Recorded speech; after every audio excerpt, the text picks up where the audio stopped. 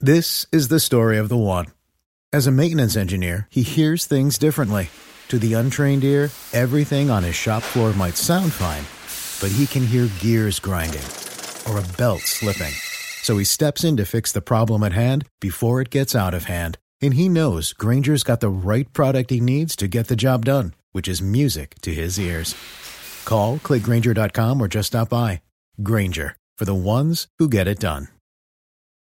Have you ever wanted to chat with a CIA analyst about how to spot propaganda campaigns, or maybe learn what it is like to be a real-life private investigator? I want you to check out Jordan Harbinger's podcast. He has an undeniable talent for getting his guests to share never-been-heard-before stories and thought-provoking insights. Check out Jordan's conversations with Thomas Erickson about how to protect yourself from psychopaths, or his chat with Renee DiResta on dismantling the disinformation machine. Without fail, he pulls out tactical bits of wisdom in each episode, all with the noble cause to make you a more informed, critical thinker to better operate in today's world. There is so much here. There's just so much here. You can't go wrong with adding the Jordan Harbinger Show to your rotation. It is incredibly interesting. There is never a dull show. Search for the Jordan Harbinger Show. That's Harb as in boy, IN as in Nancy, GER on Apple Podcasts, Spotify, or wherever you listen to podcasts.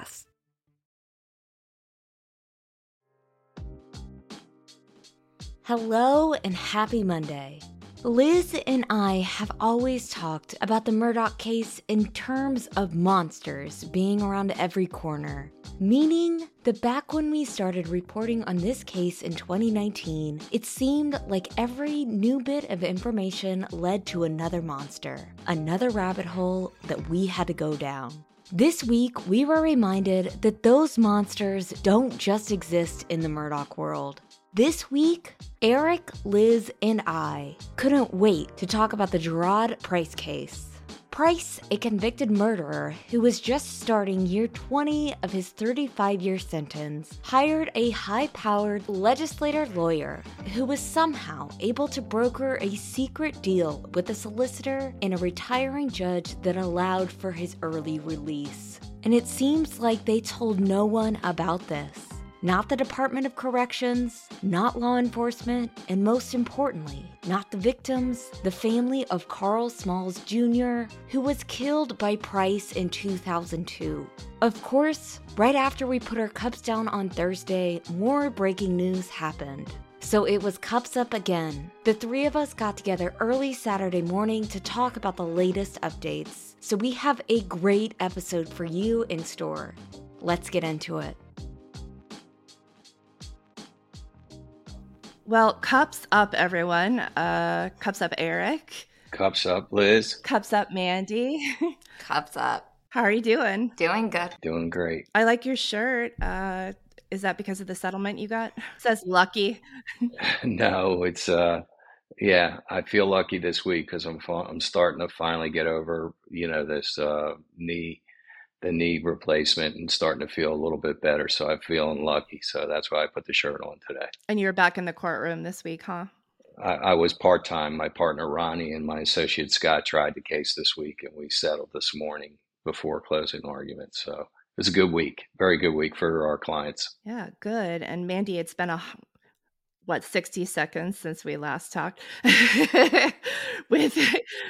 Oh man, what a week. It's really interesting because I was not getting bored with how things were. I was kind of like, it's weird. There hasn't been a lot of movement in a lot of the cases in the last week, but it's been nice also because everybody kind of got to breathe for a minute and really regroup.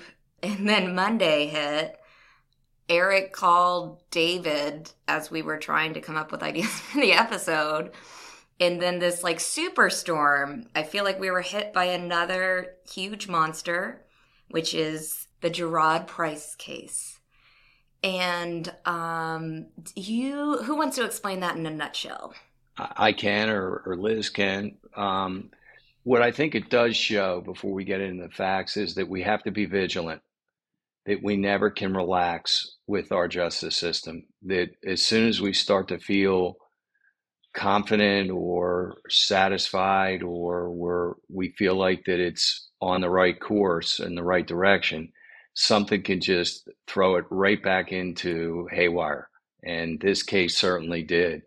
I got a phone call from uh, somebody in law enforcement who I did not know, but is a fan of MMP and COJ, who said that there's going to be a story breaking on Tuesday. Do I know David Pasco? And I said, of course I know David Pasco. And she said, well, he's livid. David Pasco is the solicitor of the First Circuit in South Carolina, And he's a very famous solicitor because he's butt heads with Alan Wilson. Um, you know, this week also, Richard Quinn pled guilty or nolo contendere, an Alford plea in front of Judge Carmen Mullen, again, Judge Mullen. So we had a lot of our old favorites this week. David has butted heads with Alan Wilson and has taken him to the Supreme Court. Alan Wilson tried to get him off the case, and David Pasco. And David is a very good prosecutor. And in 2003, he prosecuted a pretty bad guy, and he was convicted of murder, and he got 35 years. And he was a high-ranking member in one of the gangs. And according to David, the man had threatened David before the trial and even after the trial, and he went to Broad River and where murderers go, and supposedly he threatened the warden, the assistant warden, and was running his gang from the prison. And in an extraordinary event that I was never really aware of, they transferred him to New Mexico to serve out the remainder of his time. So can you imagine how bad you have to be to get transferred out of South Carolina? This isn't federal prison, federal to federal. It's comedy. It's one state to another. So I don't know what South Carolina had to take in return.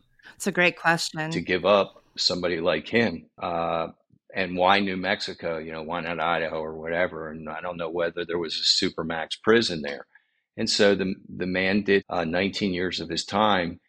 And as we know, Judge Manning recently retired, and this deputy told me this story that Todd Rutherford, who's a House of Representative on the Judiciary Committee, a high-ranking minority leader, and Byron Gibson, who is our Fifth Circuit solicitor, went to Judge Manning, and I don't know the circumstances. David Pasco was not informed. The victim's family, I was told, got less than 2 hours notice. And for some reason, a secret hearing was done with a secret order. This is what I was told, that changed his sentence from 35 years to time served of 19 years. And a murder sentence is day for day under our statute. So if you get 35 years, you have to serve 35 years. And he was let go. And we don't know the circumstances of why he was let go. Was he a cooperating witness? Was somebody's life was in danger? He saved somebody's life. Don't know the circumstances. But what I do know is that our justice system didn't need this at this time. We thought we were over this. In fact, I was in Judge's chambers this morning on our settlement, and he said, we're going on court record to put this settlement on record. He said, and thanks to you guys. And he turned to Ronnie and me. It was Judge McKinnon who said, I want to do it on the record. And, you guys were the pioneers of making us do that. And lo and behold, this thing just pops up, and it just checks all the boxes of the fears and insecurities that we have that is still going on in our system. What's interesting is that Gerard Price was sentenced by, at the time, Circuit Court Judge Reggie Lloyd, who ended up becoming the director of SLED afterward. So he was sentenced to 35 years, but without the opportunity of parole. So there was not only did the statute prohibit him from getting this time served order, he didn't have any wiggle room when it came to parole anyway. So what's interesting, we were just talking about this before the show, but there was such a problem with judges sealing court records prior to 2003 that the state Supreme Court, after the federal court did the same thing, changed the law to prohibit judges from doing it in cases related to public agencies or public figures. And like there are a few circumstances under which you can seal a record. But I will say we have seen such abuse of it anyway, regardless of what these other reasons that you can seal a record involving a public agency. And what's funny is that when I worked at the Island Packet, my editor, Fitz McAdden, went head to head with Judge Carmen Mullen because she was, in his view, in our view at the Packet, abusing that. And basically, we, in our view, doing something illegal, which was that she was continuing to seal documents involving public agencies. And you had mentioned the Quinn case earlier, which is a major corruption case in South Carolina legislature. And Carmen Mullen was involved with that. And so was, like you said, David Pasco. So not only is David Pasco known as a competent and successful prosecutor, he is also known as one of the people in public office in South Carolina who's been willing to go up against corruption. And one of the people he's gone head to head with twice is Judge Carmen Mullen as well. So that's kind of, when you say all the players that we're well introduced to are involved, you're not kidding. It's really. And just to give you an example, this morning alone, the defense attorney, when we announced the settlement, didn't want to put it on court record. And I said, I am not settling a physical abuse case at a daycare center and doing it not on court record. It's going to be a matter of public record. It's a matter of public importance. And I was going to blow the settlement so that the public would be aware that this daycare center had allegations of physical abuse. It's that important. And, you know, we just can't have secret settlements. It's just not in the public's best interest. Now, of course, I don't know what information Todd Rutherford and his client were trading in order to get the 35 years to 19. We don't know that yet. No. I'm not even going to entertain that conversation. Mandy, you can say why.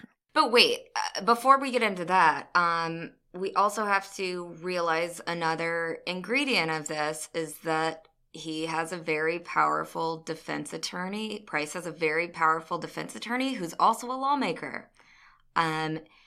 I don't think Todd Rutherford's name had come up on the podcast before this week, but a lot of people in South Carolina know who he is. He's been in the state legislature since the 90s when he was 23 and in law school. He was elected to the state legislature. And he is the House Minority Leader. He's not just a state rep. He's got a lot of power behind him. And he has his own law firm, and he is a defense attorney. And Rutherford worked for the Fifth Circuit Solicitor's Office, which covers the Columbia area. Which covers where this happened and where Byron Gibson now is the solicitor. So I don't think that we can ignore that part. And I know a lot of lawyer legislators really want to pretend like everything's fine with the system, but this just keeps happening over and over again. We have Bowen Turner, we have Alex Murdaugh, and we have, and now Gerard Price, and with these super powerful, and we can see how much further they can go with a defense attorney like that. And so I'm with Liz in the fact, and I really started to pause and think about it. Like, if this guy had dirt that brought down the entire good old boy system, you know, if he had not even the Bloods, like beyond that, everything that I'm seeing from the law of murder in South Carolina is that it doesn't matter. You have to serve the minimum of 30 years. It doesn't matter. You cannot I don't care how much information. If you have information that just means that like you get more ho-hos and beef sticks in prison or whatever, your your prison time's a little bit more comfier. Um, if you are serving for murder, you don't get time suddenly off, and 16 years. it's a lot of time. And Well, there's also a procedure. So let's just start here. Yeah, they violated the Victims' Right Act. Yeah, this shouldn't have happened because in our opinion, and I believe a lot of opinions, the law does not allow for it. This guy had a straight sentence, no parole. He had not served the 30-year minimum. He hadn't served even 20 years, I guess. But additionally, there is no parole. The statute literally says you cannot trade information to lessen your sentence in murder. Now, Byron Gibson, who is the current Fifth Circuit solicitor, came out with a press release last night, a statement in which he was citing a different statute that allows for the exchange of information in an investigation to reduce the sentence of a prisoner.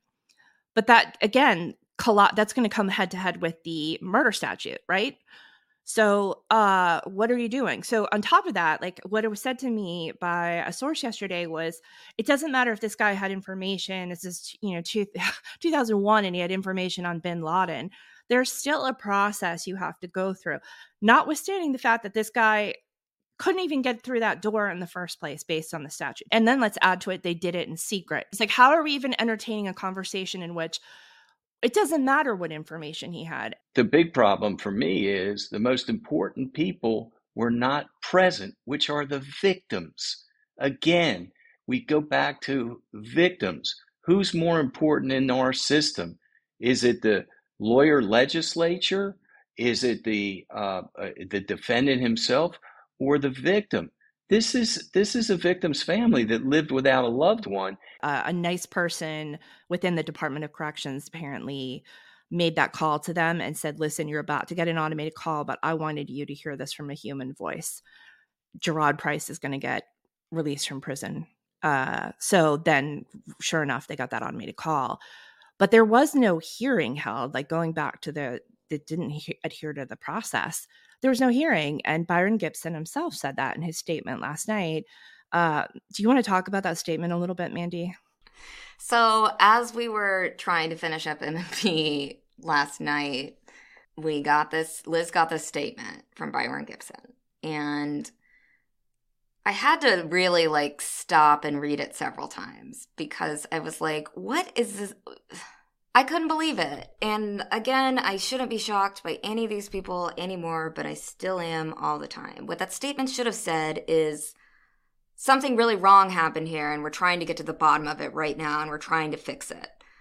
Instead, it said basically that Byron Gibson, the solicitor, said that he met with Todd Rutherford in December, right? Yeah. So this happened, and I think we're probably jumping all over the place here, but in December 2022, Judge Casey Manning retired from the bench, and during that month, Henry McMaster, who's our governor, awarded him the Order of the Palmetto, which is one of the highest honors you can get in the state, and basically puts him in a small club of people who are considered like the top of the top citizens of South Carolina. So this is when the secret order was initiated, or when it was signed anyway. It wasn't executed until March 15th. Of this year. And when we're talking about this, we're talking about major leaders in law enforcement being caught completely off guard by this. The way people found out about it, it seems, is because one of the original investigators in the Smalls murder, he heard from somebody who heard from a gang task force member that Gerard Price was back on the streets. Let's just say he had information to take down the entire organization of Bloods members across the country, or something major or significant like that. Law enforcement would have been involved, right? We're not talking about just Byron Gibson, the solicitor, Todd Rutherford, the legislator lawyer, and a retiring judge. Those seem to be the only people who knew about this decision. So you don't have the sheriff of Richland County. You don't have It doesn't seem like SLED knew anyway, but I don't know that we have an official statement on that. But Alan Wilson, our attorney general, certainly didn't know. So it's absurd. Like there's so much to talk about in this that it's like confusing even. But the sheriff is very upset. Leon Lott, just so you know, is extremely upset because he has worked very hard on gang violence in Richland County and in breaking up a lot of the gangs, and he was not aware of it, which, like you said, Liz, it's incomprehensible. If something of this magnitude, there would have to be coordination from law enforcement agencies and governmental officials. It wouldn't be a retired judge, a lawyer legislator, and just the Fifth Circuit solicitor. It just wouldn't be that way. I just keep picturing Hannibal Lecter, you know how like it's like wheeled in because he can help with like the serial murders. He can help, he can give his insight. Like it's not even at that level. This guy, even though like we're told that he was considered the godfather of the Bloods and he was basically running the prisons. But anyway, back to this press release, the statement from Byron Gibson. Mandy, like, we were, that this is the thing, is like, we were done with the writing part of the episode. Like, that part was done. But it was like the decision, like we talked last night, we're like, what do we do with this statement? Because he's saying, I believe my interpretation of the law says that I could do this, but I didn't file a motion the way you're supposed to. But he said that he was going to, basically. I was gonna do it. Right. So in a nutshell, his statement basically said, here's this obscure law that kind of maybe in a weird world could justify this, but I don't think it would hold up in court personally, and I'm not a lawyer, but we can discuss that at another time. And then he said, but I did meet with I did meet with Rutherford a couple months ago, and I was gonna sign it and do the procedure, but Judge Manning kind of beat me to it and skipped the hearing. So now, because victims deserve a voice, we need to go back and do a hearing and kind of make this right. But that doesn't make any sense because the cat is already out of the bag. There is no... who knows where this guy is at this point? And why, Mandy? Why do we not know where he is? Because the Department of Probation, it's SCPPP, Probation, Parole, and Pardons, has no record of this man. Callie Lyons, our researcher, checked multiple times with tried different spellings of the name, etc. They say we have no tabs on him. This is how these offices work. Just so you know, there's always a deputy solicitor that's a bookworm. So a politician solicitor has a deputy solicitor that's been in the office for years and years and years. The same way that Creighton had Don that's been there for 40 years that knows the rules. So he has a deputy solicitor who would have said to him, "Chief, you can't do this. Byron, you cannot do this. You cannot do this." Somebody would have had to have said, if he disclosed it to somebody in his office, somebody would have said, "Chief, you cannot do this. It's not following the law." So let's talk about that, because let's say Byron Gibson that wasn't part of this in the sense that like this was done in spite of him. And now he's in a situation where he has to explain why he didn't speak up, basically. Let's just say that he did not, he wanted to do this the right way and he felt like he was outmanned. The question is, like, what is so wrong with our system that since December, we're now in April, first of all, we went 4 months with no one finding this out. But more than that, since March, so that was a full month before anyone knew about this. So were these guys just sort of waiting for this to be found out? I just think that the conclusion here is sort of inevitable. I don't know that you do this and you think like, oh, I'm never going to hear about it again.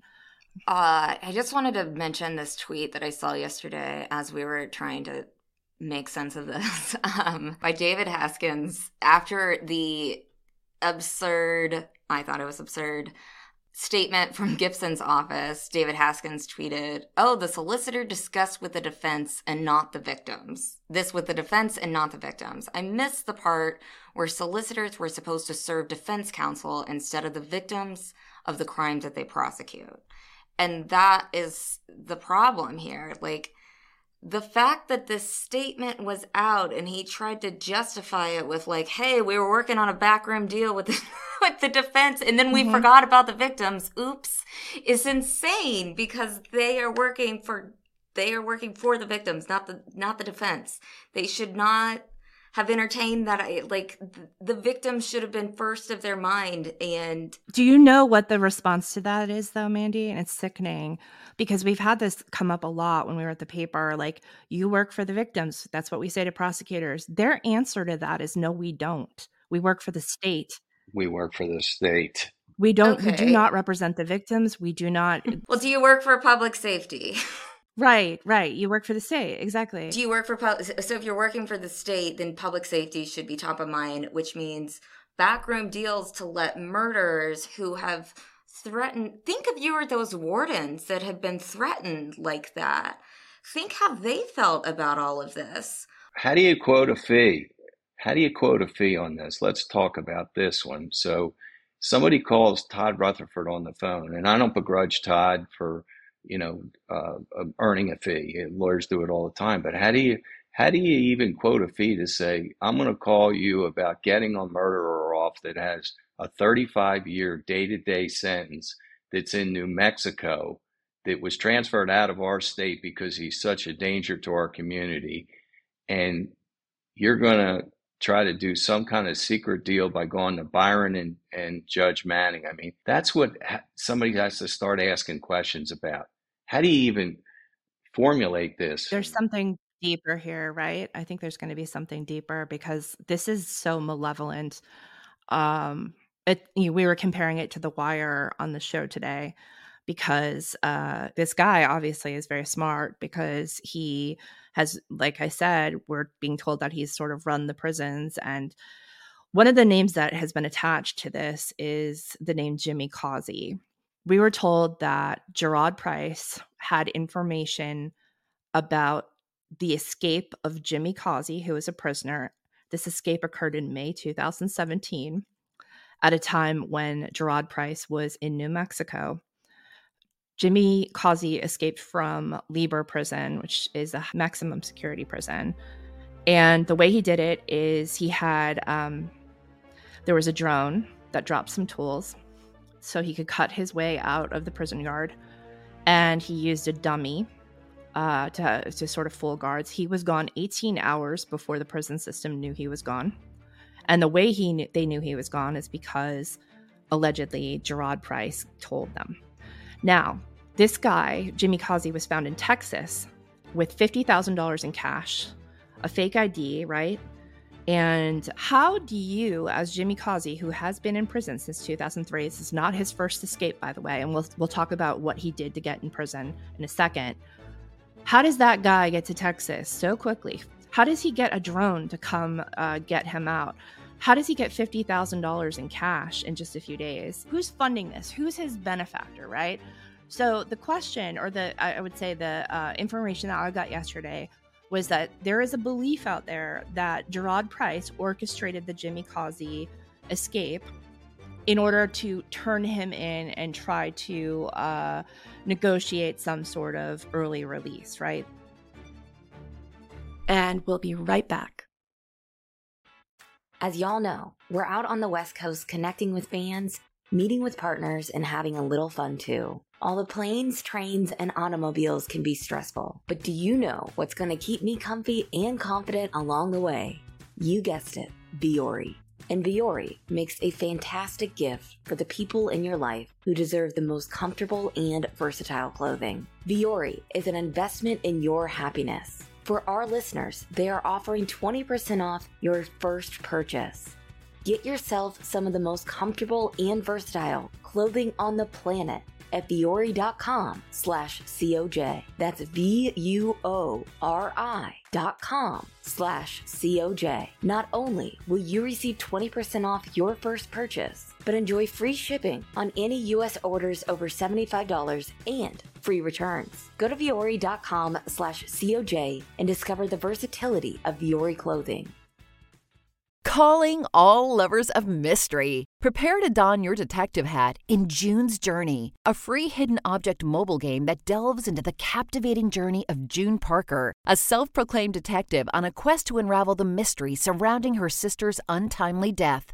Take a trip in time to the glitzy 20s and play as June, deciphering clues and unveiling secret plots within thousands of beautifully illustrated scenes. The thrill is endless with new chapters added weekly, allowing you to not only enjoy the detective adventure, but also to personalize and decorate your very own Orchid Island where the story takes place. How sharp are your detective skills? Find out when you download June's Journey on your Android or iOS device or play online via Facebook Games. Your detective journey awaits.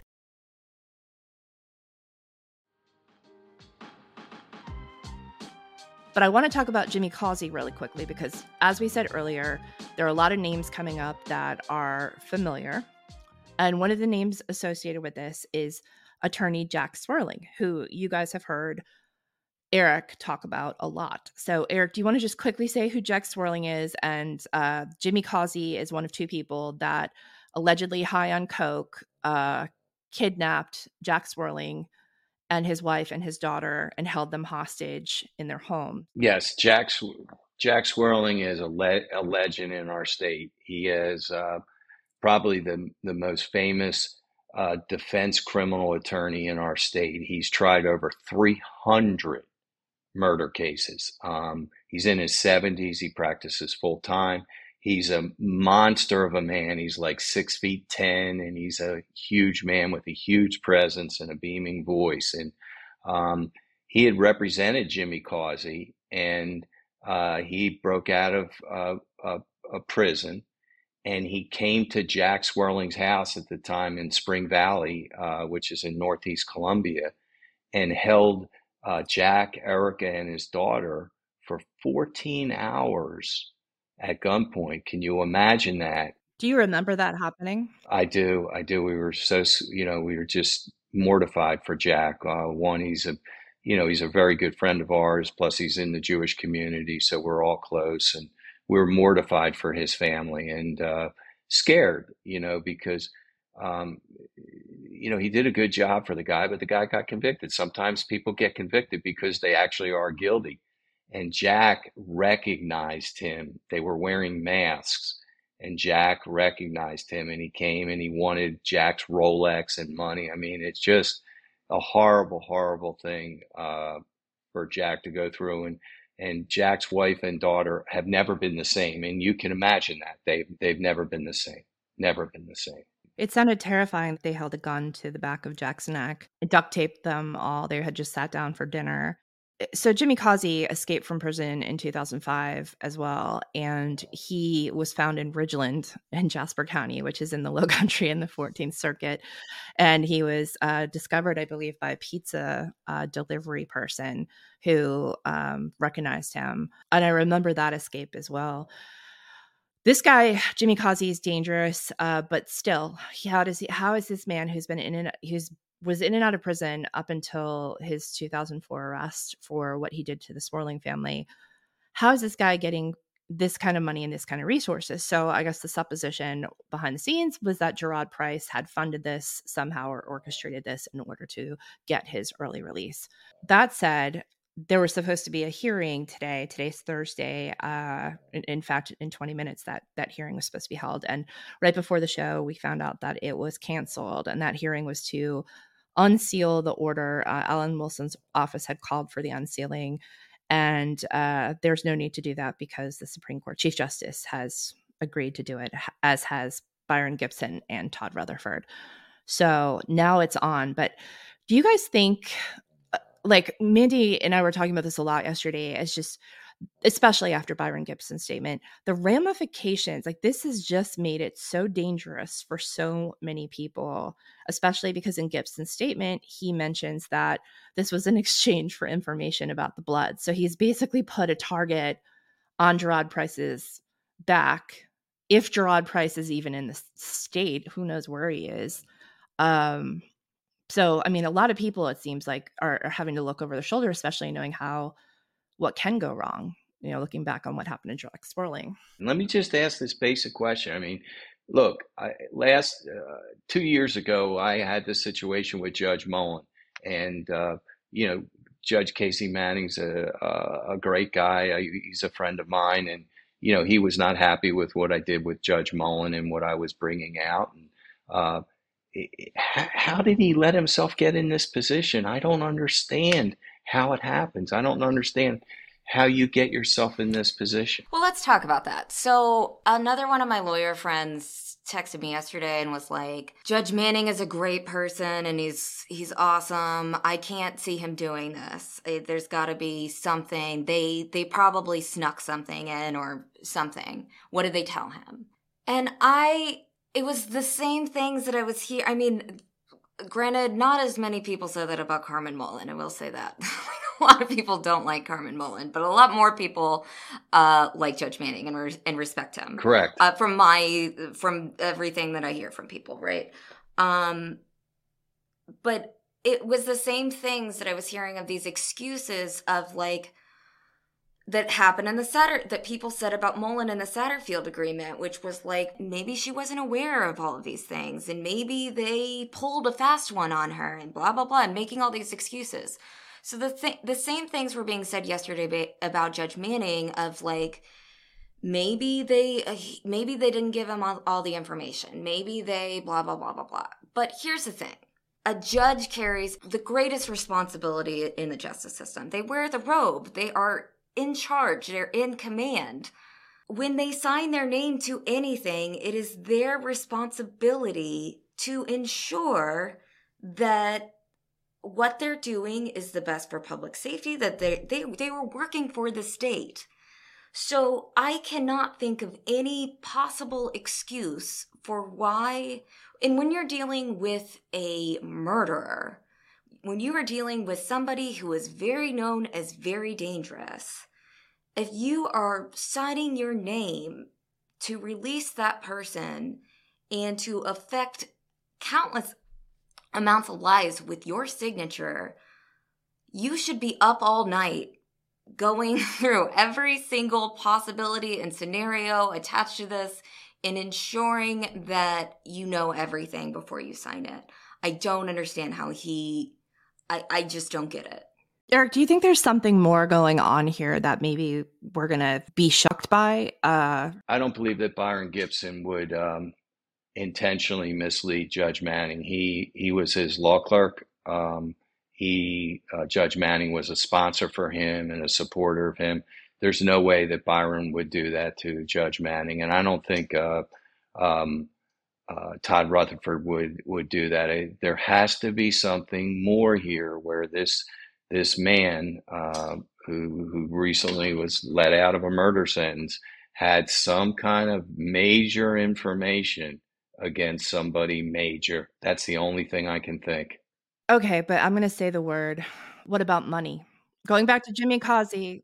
No way Casey Manning would take money. I'm not saying Casey, but here's the thing. Jimmy Causey was able to get that cash, right, when he escaped. By the way, because Gerard Price allegedly were quote-unquote hits on 2 wardens, the result of Jimmy Causey's 2017 escape was that the warden had to step down. So maybe he got what he wanted. Maybe Gerard Price got what he wanted if he was involved in that. But you have to ask the question, though, because nothing else makes sense to me. It doesn't matter what kind of information. Like I said, there is a process that has to be gone through, even though he didn't even qualify for that process. So what is going on here? It's going to come down to political. I think Alan Wilson is going to get to the bottom of it because Todd Rutherford's a Democrat. These are Democrats that are involved. And if Alan Wilson had no knowledge of this, he can look like the white knight. So I do expect that he's going to chase this to the gates of hell to get an answer. And it could, whether it turns out to be a political hit as a result of it, I think we will get an answer. I don't believe that this is going to be swept under the rug. I think we're going to really find out. Yeah, but the answer seems like it's going to be really scary. Right. Yeah, it does. It does seem scary. And I think the more time that passes and we're not hearing anything from Rutherford at all. Liz and I texted him yesterday to see if, like, you know, with situations like this, you just never know if there's an off the record conversation that could make everything make sense. And he never responded, and he's been very quiet. And I really do hope that they get to the bottom of this. And I think that you're right, Eric. And I think Alan Wilson really, he's coming off of the height of the Murdaugh case. And I think that I've noticed that he is putting himself out there a lot more. He seems to be bigger political aspirations are in sight for him. Correct. And I think that that's a good thing in this scenario, because whatever it takes to motivate these guys to get out corruption, I don't really care at this point. Everything is so bad, and it's getting more and more dangerous, and that's what I'm mostly concerned about. Again, public safety is like the last priority for a lot of these people, and that's the way that it should not be. We didn't need it. Again, I come back to this again. It's like full circle, you know. We think we were making such progress, and this is the worst of the worst. You couldn't come up with a factual scenario that's worse than this, could you? No, it's really weird. It's pretty bad. And it's, we said this on the podcast, and I just keep thinking about it. It's like, the precedent here, man. How do we know that in 20 years, Alex Murdaugh isn't going to be able to do the same thing? Right. If laws are just so loosey-goosey like this, and people are able to... Has it been done before? Right. This is just bad. Has it been done before that we don't know about? And that's the biggest question, because once again, you just... It's right. It's terrifying. It's terrifying to think that, because, again, the law of murder is very simple. You have to serve, if you're convicted of it, you have to serve at least 30 years. No exceptions. That's what the law says. So let's talk a little bit about the sealed documents thing, because sealed records, obviously going back to the Satterfield thing, we know that was hidden for so long because documents simply weren't filed. And apparently that was common practice in the 14th Circuit, that these judges were just allowing lawyers to hide these settlements or what have you. I was doing, and we will probably have this on an episode of MMP in the future, but I was looking into a case. I was given a complaint filed against a law firm, and that complaint was rather salacious. I mean, it really showed how this law firm was operating. And I went to get more information about the case. I had the case number, and I went into the public index to type in the case number, and nothing came up. So I called over to the clerk of court's office, and they basically told me that it was sealed, that case had been sealed, and that's why you couldn't see it. And my whole point to them, and subsequently the county's attorney, was, you cannot, I want to know, A, the judge who sealed it, and B, I want to know why it's not in the public index. So even if it is sealed, you still are required to show that something exists. This can't not exist, right? Exactly. So I think it was in the summer that I had started reporting this. And because of what happened in this case, I revisited the story and my reporting. And I went back into the public index, and lo and behold, what was in there? But the case that I was looking for. But it's sealed, so there's no documents attached to it.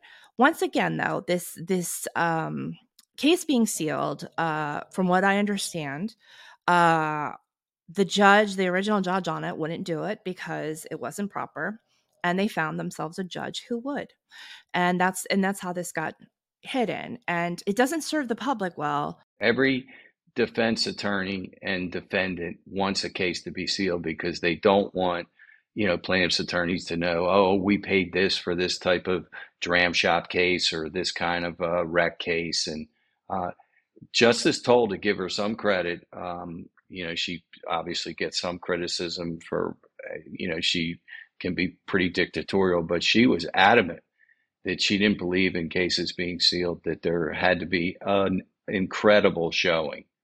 And she was instrumental in Rule 41.1, I think it is, that you just can't seal cases that are of public interest. And this, what more in this, the Bloods and is there anything more than public interest in this? I mean, a warden's life was in danger.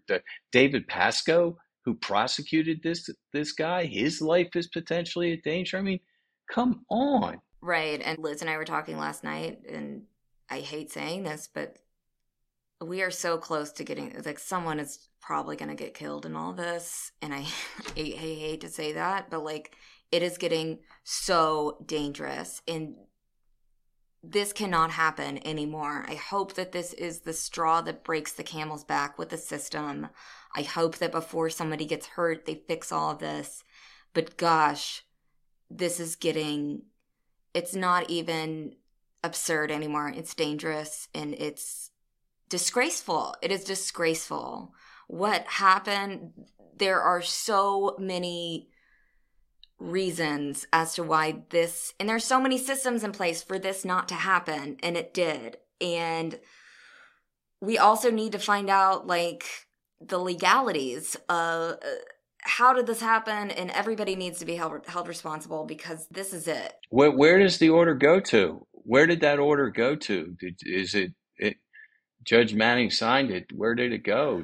That's a good question, because if it was signed on December 31st and not executed till March 15th, why that lag? That needs to be explained, obviously. But I understand that there are going to be times when prisoners get reduced sentences based on the help that they're able to provide in other cases. And that's something that you weigh against the danger to society. But I don't know of a situation where you get information from a prisoner and you're like, thank you. Okay, yeah, you can get out. We're going to do this in secret, without vetting it first, without making sure that it was valuable. And maybe, I don't know a scenario where we're going to find out that this is the case, because law enforcement not being involved, or seemingly not involved. I guess we haven't heard from the FBI, but seems like SLED would have been involved. Seems like Leon Lott would have been involved.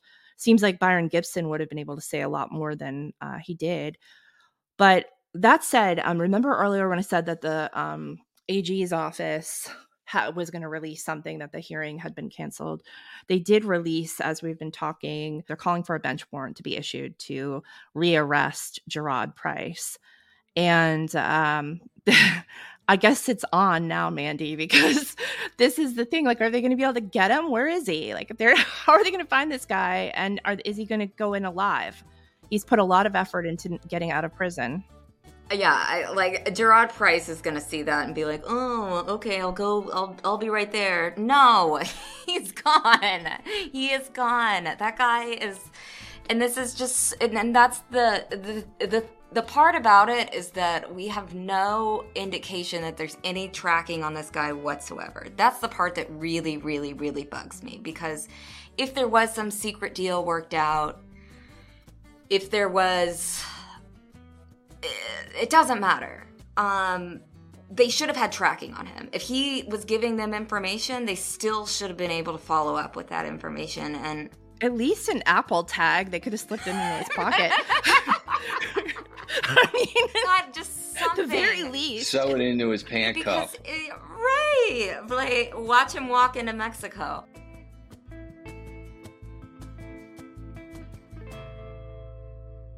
And we'll be right back. Shout out to Claritin for supporting this episode and providing us with samples. It has done wonders for our seasonal allergies. We recently started feeling the effects of spring. Luckily for those of us who live with the symptoms of allergies, we can live Claritin Clear with Claritin D. Designed for serious allergy sufferers, Claritin D has 2 powerful ingredients in just 1 pill that relieve your allergy symptoms and decongest your nose so that you can breathe better. This double-action combination of prescription-strength allergy medicine and the best decongestion available relieves sneezing, itchy and watery eyes, an itchy nose and throat, sinus congestion, and pressure with ease. Ready to live life as if you don't have any allergies? It is time to live Claritin Clear. Fast and powerful relief is just a quick trip away. Ask for Claritin D at your pharmacy counter. You don't even need a prescription. Go to Claritin.com right now for a discount so you can live Claritin Clear. Use as directed. You know, some people enjoy composing their own music, chord by chord, and others are happiest when they come across that one perfect song. Work is not a lot different than that. Whether you prefer building your own workflow or using a pre-made template, with Monday.com, you and the team can work in a way that's comfortable for everyone. Tap the banner to go to Monday.com and build your own amazing workflow, or find an awesome template. No judgment.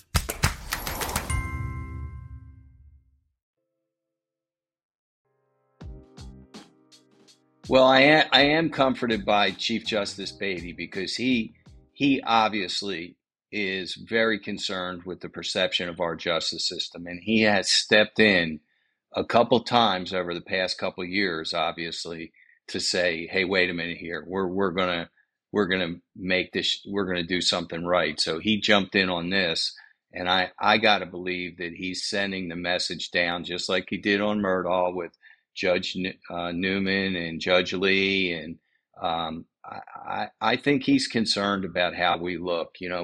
Again, as a lawyer, I just can't believe we're back in this same position again. I feel like that things have gone dormant for so long. Like this is going to be, I keep talking about volcanoes, but this is going to be a long one. Like this eruption is just, I mean, there's so many fault lines. There's going to be so many little places in South Carolina that are going to see hot lava come down on them. So I think it's about time. We'd like to know from New Mexico what kind of prisoner he was while he was there for the last 15 years. That's going to be interesting to see, what he did there. Oh, I'm sure he was charming. That's the other thing is that like you take into account what kind of prisoner when you're looking at the factors that go into releasing someone. It's like, I'm sorry that I keep doing this, but I hate having this conversation because even talking about the factors that go into why someone would get a reduced sentence is almost legitimizing what happened in a way, like saying like, well, it could be this or it could be that. Well, no, it should never have been anything. So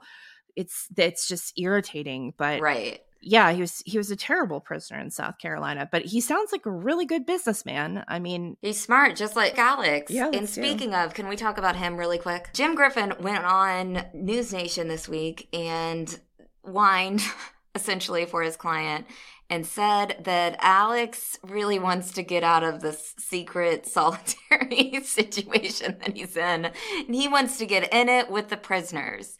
Do you remember when he was in jail, they put him in like the COVID unit because for the same reason, like for protection. And we found that document where he signed away his basically saying like, I don't want to be in this. I don't want to be in this unit. He wants in there, man. He wants now that there's a spot. Now that Gerard Price is out of the CEO is gone. The kingpin. We need a new kingpin. Right.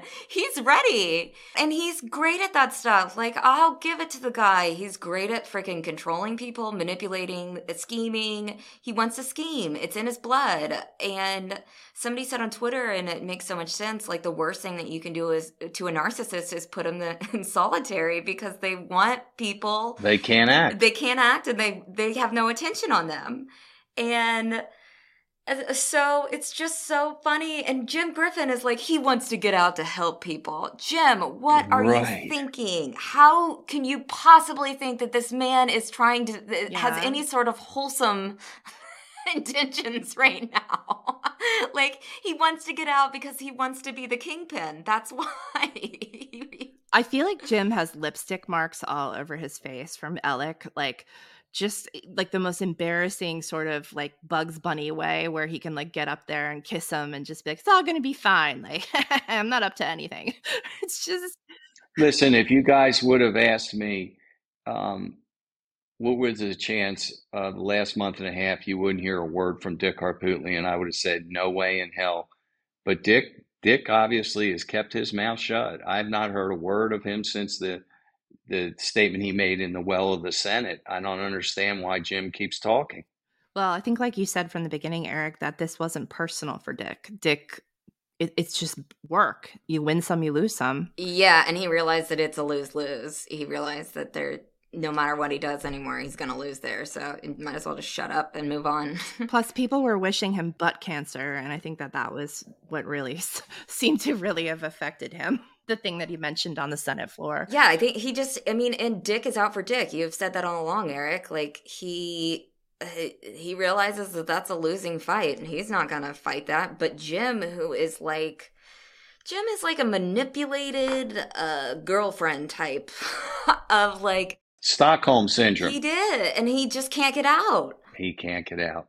And he just keeps digging deeper. But it's really funny how, I guess to wrap this up, like, it's funny how still to this day, Jim and Alex still think that, like, the system should bend for them. Like, Alex is in protected custody because there's a job for DOC, and they need to protect the inmates, and they need to protect Alex's safety at the end of the day. They're not worried about Alex's feelings because they have a job to do. And I just can't, it's just like, again, the audacity. You should be lucky that you're not on death row, Alex. Yeah, really. What do you think would happen? What do you think Jim would say if Alex wants to go in Gen Pop and they put him in Gen Pop and he's knifed the next day and killed? I mean, that's not going to make the Department of Corrections look any better. That's not going to be a good thing, a good sight for our state. Our state is one in which prisoners Right. were able to escape because they saved the peanut butter from their sandwiches to fashion a door number, like a number that they could press onto a door. And then they fooled a rookie guard into, that's the door you let us through to get to our cells. And the guy unlocked it and off they went. So that's the state of affairs in South Carolina. I think that should tell us everything. All they had to do, they got drones flying into the prison yards, dropping things, and they can't get control of these cell phones, and they look ridiculous. Yeah, when Jimmy Causey went to prison, there weren't drones. So how did he figure out how to hook up a drone? I mean, that's what I keep thinking of with Gerard Price, is that, like, the man was sent to prison, like, before Facebook, when everybody had, like, flip cell phones that barely worked. Could you imagine? And they just, like, let him loose. There is no reentry, nothing. Could you imagine, like, the shock? I feel like he probably thinks he's in a different universe, but it seems like he's been able to figure out cell phones. He seems extremely smart, which is, again, scary. Yeah, sounds like prison is it's the right place to be for some people, and I think it's the right place for Alec. So with that said, guys, sorry to everyone out there that this episode is so all over the place, but we're literally, like, in real time absorbing some of this information, and there are a lot of players, and so we're just sort of like, you're catching us in rant mode, really, truly.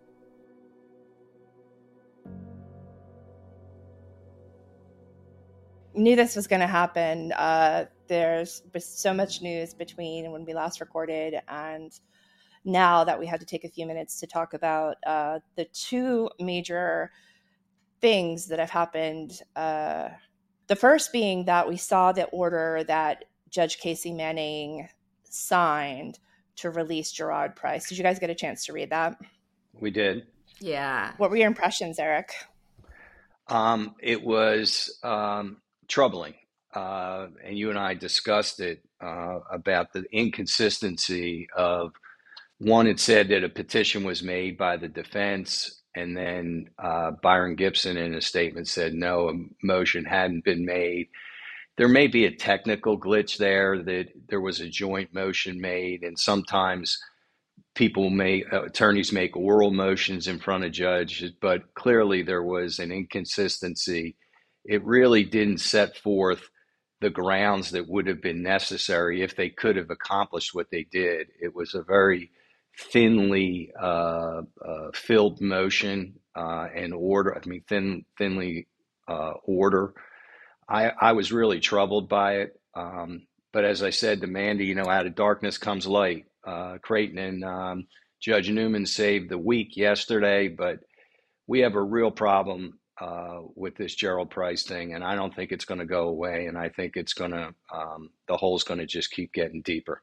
It's very disturbing. I have no idea how those inconsistencies passed, and again, I think the thing with the order is it clearly says he's a murderer, so I don't know why Manning didn't really check into this, and I also did not think that the attached reasons for his release made any sense whatsoever. As far as I'm concerned, the man could have he could have saved a prison from burning down, and he still needs to serve his time. Like, it just didn't make any sense, and I've never seen anything like that. Right. There are a couple of things. The first is that the order itself leaves out two things. One is that this 35-year sentence wasn't just a 35-year sentence. It was a 35-year sentence without the opportunity for parole, which means that this judge, Reggie Lloyd, the one who originally sentenced Gerard Price, he intentionally made that sentence without parole, without the opportunity for any sort of early exit is basically what that says to me. The second thing is that it refers to a motion. And I know you say that you can do an oral motion, but Brian Gibson himself, the solicitor, has said that he was going to do a motion, but that by the time he went to do it, the order was already signed. So that would indicate to me he's saying that there was never a motion. There's a third issue, which is that the addendum solely cites the reason for his early exit as the Jimmy Causey escape in 2017, the aid that he gave DOC. But then attached to that are two affidavits. One is from a convicted murderer himself, describing not the Jimmy Causey escape, but a fight that happened between prisoners and a prison guard whose last name was Miller, and how Price stepped in to sort of save him. The second was from a woman named Asia Love. Asia Love was Gerard Price's former girlfriend. She was a prison guard who worked there, and I believe until 2011, maybe. And she, in 2019, signs this affidavit saying that, like, he did the same thing. He was a superhero, and he saved this one woman, prison guard, in 2010. And that this prison guard, her final wish in life was to have Gerard Price have his sentence reduced. So that's not mentioned. It's not mentioned that that's his former girlfriend, that she was an employee because she met this guy Price at prison. And they dated, and then she tried to this is all according to the state newspaper, by the way. She tried to visit him in prison after she left her job as a prison guard, and said that she was his sister and that she had never worked for the Department of Corrections, and they declined her visitation application, so she didn't get to see her boyfriend, but she certainly did help him in 2019. So what I'm saying is, you have this order signed that leaves out details. You have the order itself saying it's based on the fact that he helped in this Jimmy Causey investigation. And then as evidence of this Jimmy Causey escape investigation that he helped with, they include two affidavits about two incidents that have nothing to do with that escape. And that is what our judge signed. That is what Todd Rutherford presented as reason. So it's quite disturbing. And it's really even worse than we thought it would be. Truly. I don't know how they were I mean, I know they said they had no choice, so they had to sort of sign. Byron and Todd had to say we'll unseal it, but they must have been clenching big time, knowing what was about to be released, right? Mortified. Yeah. Judge Manning, and I said this before, he has a legacy that he wants to leave, and that was pretty much his last order signed, and I think it's going to tarnish his service on the bench, which was almost 30 years. I think that Byron Gibson's going to have a lot to answer for. Specifically, we've had trouble in our Fifth Circuit Solicitor's Office with the previous solicitor, Dan Johnson, going to prison for stealing money. And Byron Gibson supposedly came in and was going to clean it up. And for all intents and purposes, he's done a pretty decent job. This is his first real trip up. But I think Todd Rutherford's got a lot to answer for. He's a legislator. Yes, he's a lawyer. Yes, he has an obligation for his clients, and I don't begrudge him one bit trying to get this done, because that's what lawyers do.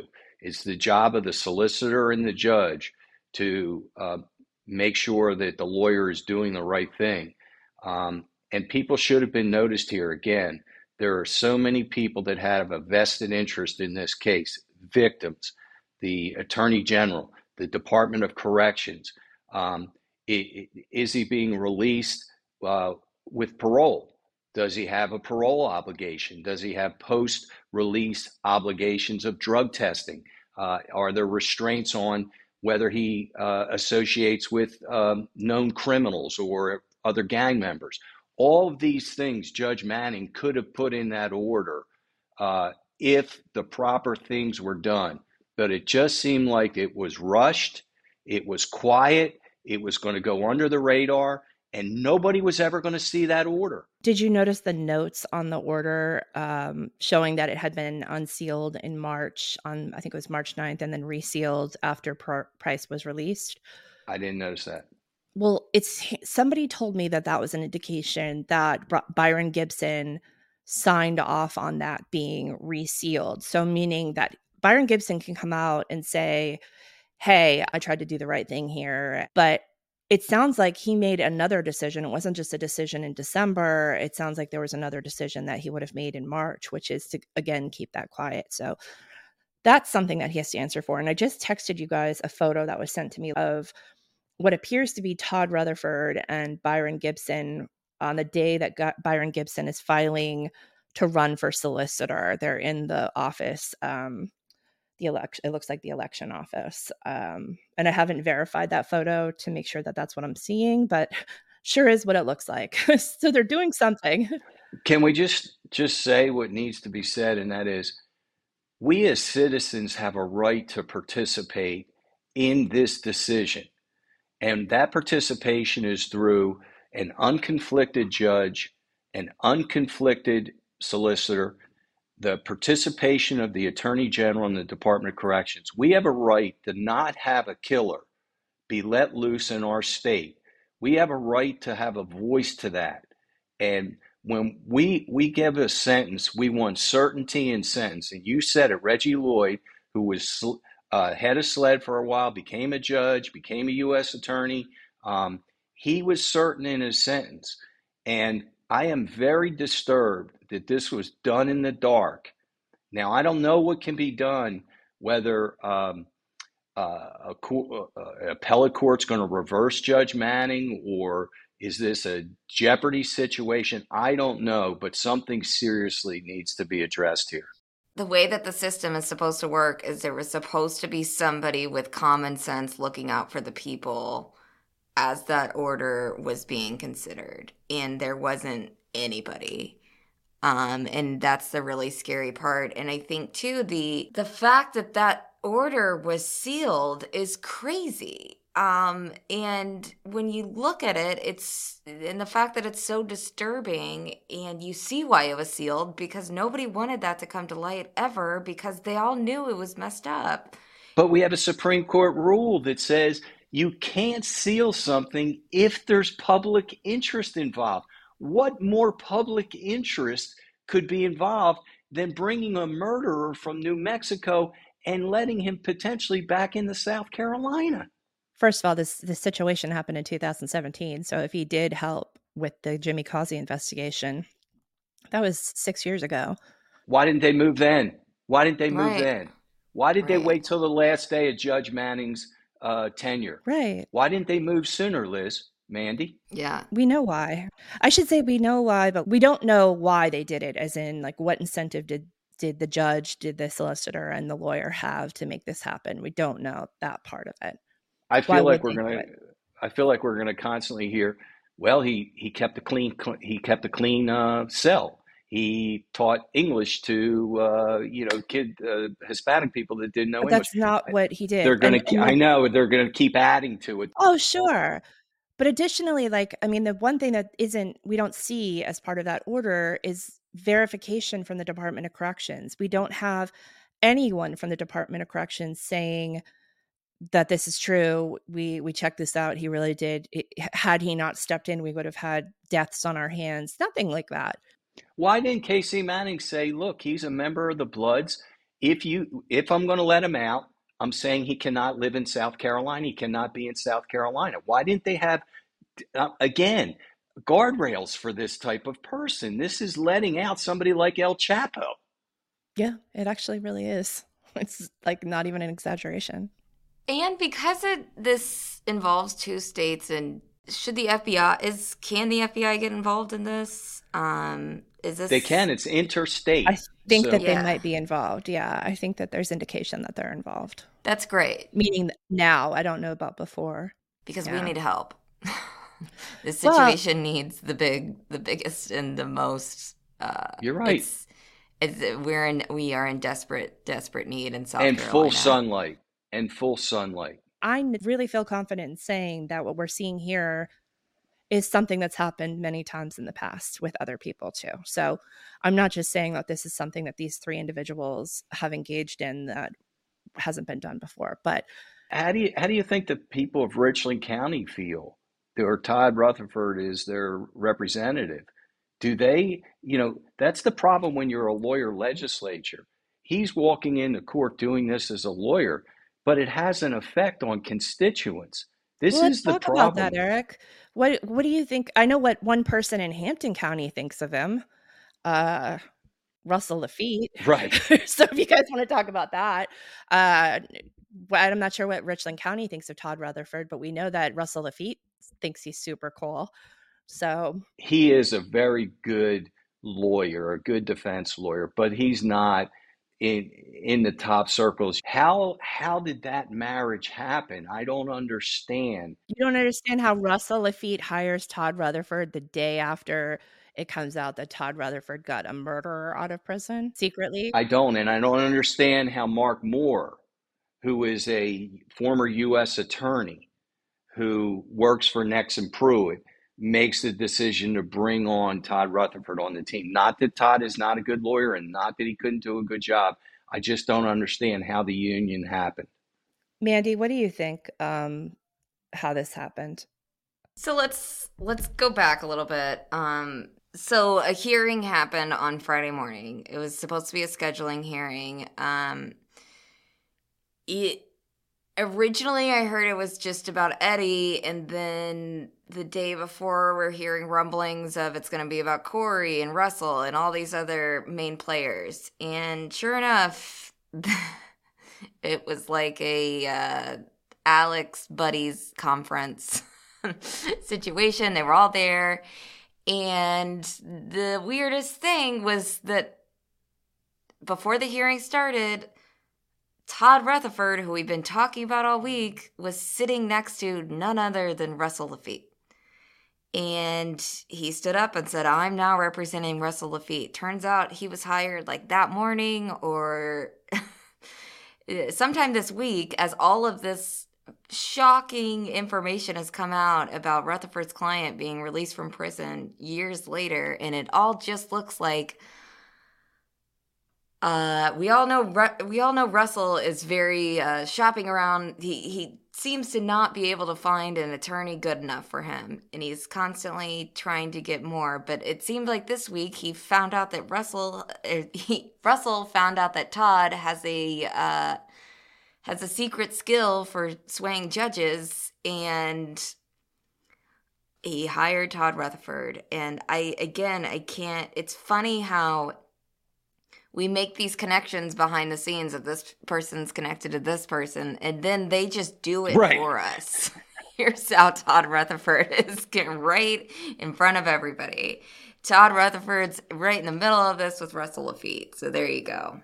What about the $300,000, Mandy? Did that just popped out that Nelson Mullins was parking $300,000 for Russell Laffitte in their trust account, and it was just sitting there? Why is that? Well, this was the arrangement because it's from when Russell sold his house. And so instead of that money going to Russell and Susie, the agreement was that it would stay, that Nelson Mullins would hold it in an account to prove that money was still there. Then now where's it getting transferred now? Who gets it now? But can we talk about the fact that, like, if I were Nelson Mullins, I'd be like, yeah, okay, you're getting that money back. You owe us money, jerk. Like, you never paid your bills. You never fully paid your bills. So, you have people at that law firm who I would assume that their livelihood to some degree is affected by that non-payment. So it's really shady. Yeah. Yeah, that's a lot of money. Seeing Todd Rutherford there, I wish that I had just an ounce of that confidence to just sit there knowing that all eyes are on me for not a good reason, and to act like nothing is wrong, because there are things that I did in 7th grade that I'm still carrying around on my shoulders, and I can walk into a room and think people are like, remember when she did that? So it's amazing to me that like there are men out there that literally it just does not even matter. I was really fascinated by that when I was watching it. I wanted to tap into whatever energy that was and just borrow it for a day. Now, how does Russell think that getting Todd at this point in time benefits him? Because Todd has a nuclear glow around him right now that's going to have to be dealt with. How does he think now that if he hired him for his relationships, is it going to benefit him? I have 2 words for you, Eric, and it's Russell and TV. That we're dealing with a guy who thought it was a great idea to record himself in front of a barn with his cousin, and then to air it right before his federal trial and during his federal trial. So these are people that do not take advice. And I think I have to say this, like there's always, this entire story for me has just been one vindication after another, just constant vindication. And I have to remember that during the times when I'm questioning myself, because I feel incredibly vindicated by Russell hiring Todd. It just shows once again that we are correct about this person.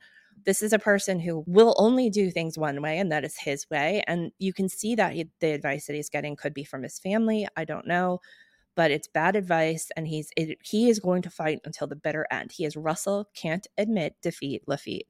So that was one thing. Now, I want to talk about something really quick here. Do you guys find it weird? And Eric, you especially want to hear the answer on this.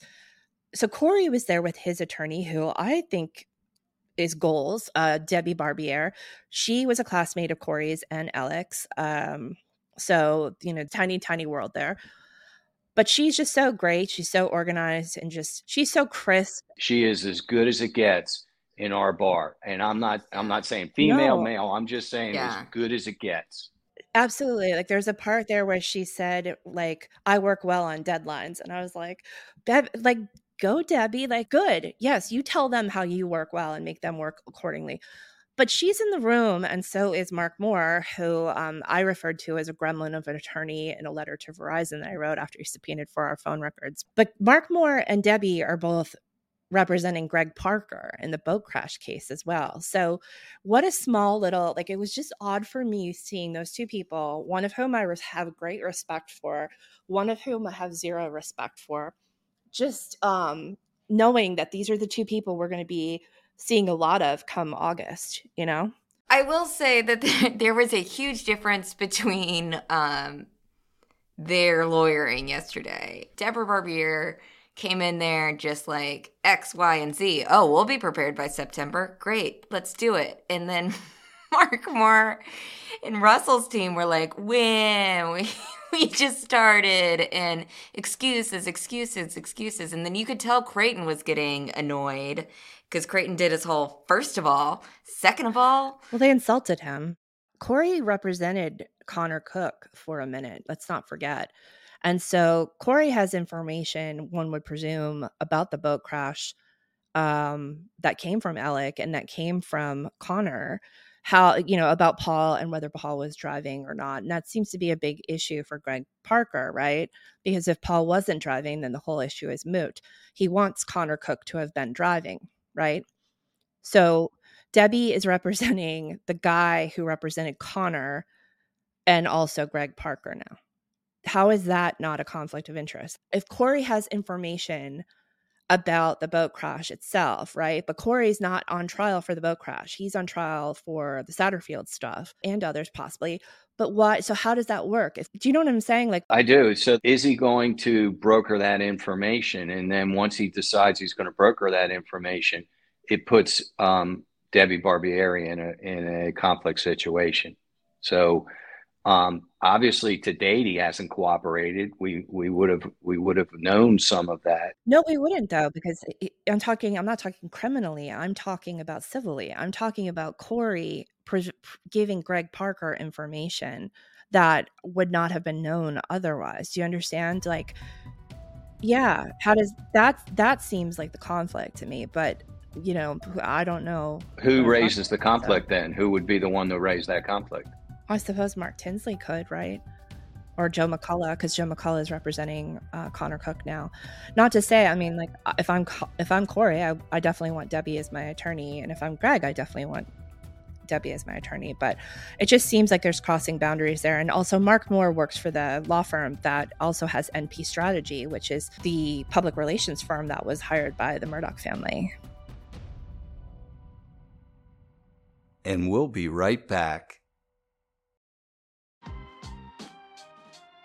What did bother me was Creighton saying that Jerry and the other defendant were necessary charges. They're not big fish, they're small fish. He didn't indicate that they lead to bigger fish. He said, look, we have to do it. The crime's presented to us. It's not something we would have chased, but because it fell in our lap, we're going to prosecute him. I thought that I didn't like that statement at all, to be honest with you, because it diminished their crimes. Like he said, look, they committed a crime. They're not big fish, but we're not going to look the other way. I did like that he said we're not going to look the other way on a crime, but why are they prosecuting these guys? How is it that they laundered money for Alex? Were they part of the drug purchasing? Did Eddie cash the check and give the money to the Rivers guy, and the Rivers guy get the drugs? I mean, I want to see the chain go up higher to find out who Alex got his drugs from, where Alex got where the money went, how much did he pay for it. That's what we're all waiting for, right? Well, and it's like what we need from those three defendants is exactly that. We need to know what went down, how it went down, and who all was involved. Those guys could have a lot of answers. The downstream guys could know how the whole thing works. And we can't just brush that to the side and then be like, oh, we got everybody because we got these few guys. We still have an opioid distribution problem in our state. And these lower hanging fruit, I'm not anxious for them to be convicted. I'm anxious for them to help out. I mean, Eddie Smith seems to be a bungling criminal. He doesn't seem to be the guy that's the mastermind behind any crime. He's gone along for the ride. He cashed some checks. No, he didn't get all that money. Yes, he bought drugs for Alex. Let's help him out. Let's see if he can give us information on where these drugs were purchased. Let's go to Rivers and find out from Rivers. We have a drug problem because Alex Murdaugh was giving millions and millions of dollars purportedly for opioid. And those people are still dealing opioids in our state. So instead of just convicting these people like Creighton is, and I'm sure he's trying to work the angles and get them to talk, but let's give them an opportunity to really cooperate so that we can go after the people that are polluting our state with drugs. So you have these other attorneys, though, that are drawing this whole, like the whole reason we had this status conference was to talk about when to schedule these things, right? And then you have Mark Moore and Todd Rutherford, who just gets added almost as a strategy to continue to draw it out farther. And meanwhile, we just have these like little guys who have these like either publicly appointed or free attorneys who are just like, I noticed a striking imbalance in terms of how the court regarded their cases. These cases are easy to try. We don't have to get into it much. We'll give them the discovery. It's just a couple of days. The only reason they're easy to try is because they don't have Debbie Barbier saying, yeah, we need 2 weeks for this. Because they are going to draw that stuff out. They are going to make every little piece of evidence is going to get parsed and pulled out, and so they can find some reasonable doubt in it. But these cases are just, it seems almost perfunctory. It's just something that you can just check a box on. Okay, we did it. We prosecuted them. They're done. Not to say what information they have or don't have. It did bother me because you see Russell Lafitte there, who pretends to be poor to some degree, now has this attorney, Todd Rutherford, and they're using his presence there at this juncture to say, we can't even schedule a date for this because we have new attorneys. So we're going to need some time. They're going to put every trick in the book to get him whatever advantage they can in this court system, whether it's to tire people out and to the point where they can't testify because they no longer work in that role, or if it's to put some time to get evidence lost, whatever they do, they're able to do because they're being paid. Todd's not cheap either, just so you guys know that. What does that mean? What do you think he makes an hour? It's not an hour. He's taking this on a flat fee, and I'd be shocked if it's anything less than $150,000 to $200,000. He's not a $50,000 or $25,000 lawyer. He's just not. Here's my problem with that, and I think that kind of can wrap this whole thing up. What if Todd is benefiting from it? Like, what if all of these defendants across South Carolina who have tons of money are getting word that Todd can get people out of jail and prison, and what if he can increase his fees because of this? I mean, that's another dangerous part of this, is that, like, in the way that he waltzed into the courtroom yesterday, like, no problem, everything is dandy. Look, I got myself another client, a very expensive client. It just seems really, really wrong and really, really dangerous. I think his utility is expired for a while. I don't think there's going to be a judge that's going to put herself, or himself in a position like Casey Manning. So I think any utility that Todd had, I think has been used up for a while. I'll be honest with you. Right. You can hire Todd all you want, but you think Clifton Newman is sitting up there like, oh yeah, this is a good idea. This is going to work. It made him look like a clown. Todd still gets money from that. Like, he still gets clients, and jokes on Russell. Right. I mean, jokes on Russell. And the other thing is we got to see how the legislative, how it works when you have a legislator lawyer and they get to use that immunity. Dick and Jim didn't show up yesterday. And did you notice, was it Creighton, or I think it was Creighton who made the point that, yeah, Dick Harpootlian had legislative immunity, and that's why he's not there for the status conference. But Jim Griffin isn't a legislator. Maggie Fox isn't a legislator. Phil Barber is. And any one of those three could have shown up and done this, but they hid under the umbrella of that immunity. And then Creighton said, we're going to schedule stuff in August real quick. I don't want this just to end with Russell, Alex, Corey, Rivers, Eddie Smith, and the other guy. There's too many other people that are going to have to answer for what Alex did financially, and then Alex and the drugs. Like we always say, is the tip of the iceberg, and we know we're just entering into a new phase here. But again, I think the Rutherford Gerard Price situation has opened a new window into how the system was working even before Alec Murdaugh, or this is the system that Alec Murdaugh was working, and this is how we got to the point that we're at. And I think that's important to note too. But you're right, Eric. There's a lot that we don't know about what the role Alec's drug involvement is, and how far and how deep that goes, or how high, I should say, how high that goes. And I also am comforted by the fact that as we get younger judges, the chance of what happened with Gerard Price will lessen as we go on. I think when you have judges that get very comfortable on the bench with a lot of lawyers, and they're on the bench for 25 years, and lawyers who commonly appear before them, that's the kind of way that something like the Gerard Price have happened. And I think a new judge, these newer judges are much more cautious. I think you're right, Eric. And I think that's a good note to end on. With that, I say cups down to both of you. Hopefully this is the last time we record Cup of Justice this week. Hopefully nothing happens in the next 48 hours. Yeah, cups down. Cups down.